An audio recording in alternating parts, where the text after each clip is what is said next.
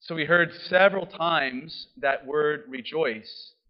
The entrance antiphon, rejoice in the Lord. We heard it, Mary saying, my spirit rejoices in God my Savior. Isaiah, I rejoice in the Lord.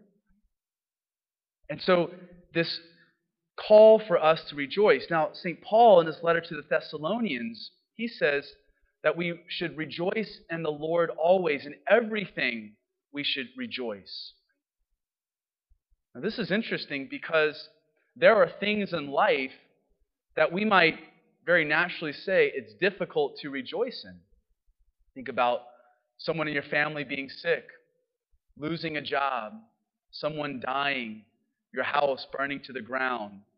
Thinking about this year, 2020, with all of its perils that we've had to endure. And sometimes to ask, we're called to rejoice. We're called to rejoice in this. We have to understand, though, what St. Paul is calling us to when he's asking us to rejoice. St. Paul is witnessing to the power of the resurrection. That all that was prophesied, and we hear that prophecy of Isaiah, the prophecy that Jesus said at the synagogue, that this prophecy is fulfilled in your hearing. The Spirit of the Lord is upon me, for he has anointed me. That anointing that Isaiah talks about is the Christos, right? He has anointed me. That is code for the Messiah has come, the one who is anointed, the one who has come to bring glad tidings to the poor. And so Jesus proclaims that scripture is fulfilled in his hearing, that the one that was promised has come. St. John the Baptist, who we hear, he's quoting from Elijah, that he is the one. He's not Elijah, but he's come in the spirit of Elijah, and he's come like Elijah, or like Isaiah said, to proclaim that we are to make a path for our Lord, to make a highway for our God. A people who had been oppressed, a people who had been enslaved, a people who had been exiled. Now God is coming to save them, to bring them back to his promise, to bring them back to hope. And so John the Baptist says that he's come in the spirit of Elijah to proclaim that the Lord is coming. And so St. Paul, in this oldest text in all of the New Testament, says that we should rejoice in the Lord always because the Lord has come, that he has risen from the dead, and we have hope in him. And so this rejoicing that we're called to have as a Christian is not a rejoicing where we don't recognize the struggles that we have in this life, the difficulties of this year, those crosses that we have to endure, and we don't acknowledge that they give us Christian grief. And this rejoicing that St. Paul talks about is not equated with us always being emotionally happy.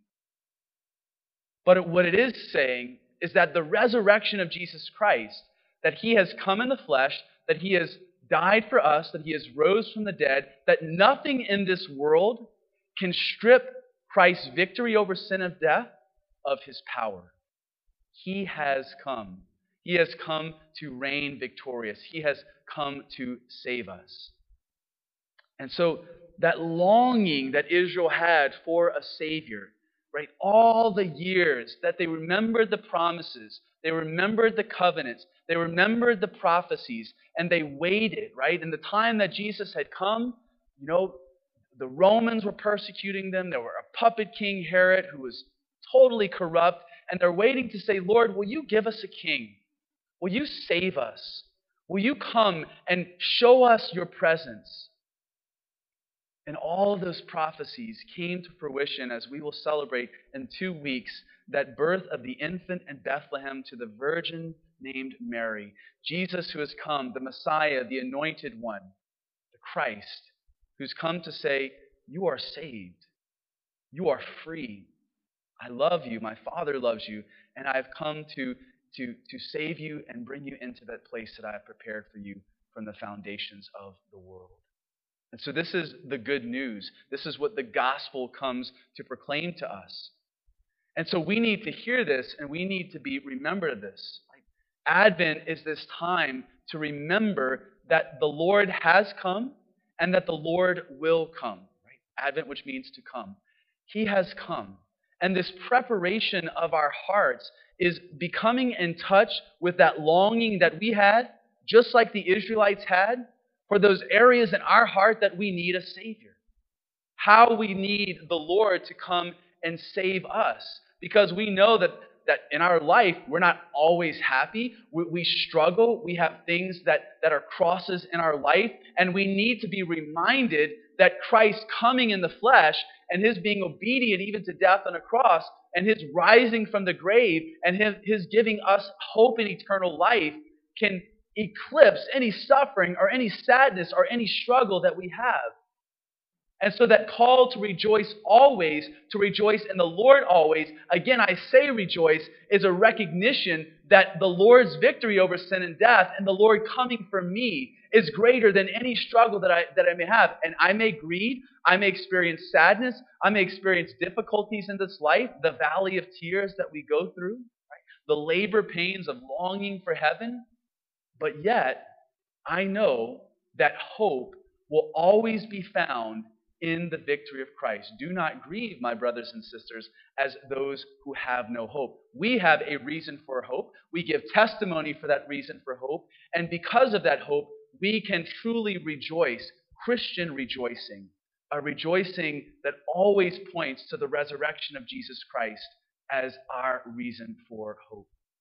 This third Sunday of Advent, as we wear the rose vestments and as the liturgy is pointing us to this reality that, again, Jesus will come, Jesus has come, is this moment for us to, again, recognize our need for God, recognize the desire for the Lord to come, but to remember He has come. He will come. He will constantly come for us. He will constantly make His presence known for us. And that's the reason to rejoice. And so, if we recognize that there is a lack, a devoid of true Christian rejoicing, true Christian joy, a despair that overcomes our life or makes us lack in Christian hope, then that's that sign that we need to, in a great way, right, in a renewed way, say, Lord, come and bring me your hope. Come and reveal to me once again, personally too, not just universally, yes, but personally. Christ's salvific work is personal for us. Personally, Lord, how have you come? How do you want to come into my life so that you may give me that true reason for rejoicing? So as we continue in Advent, we pray, come, Lord, and save us. Prepare our hearts.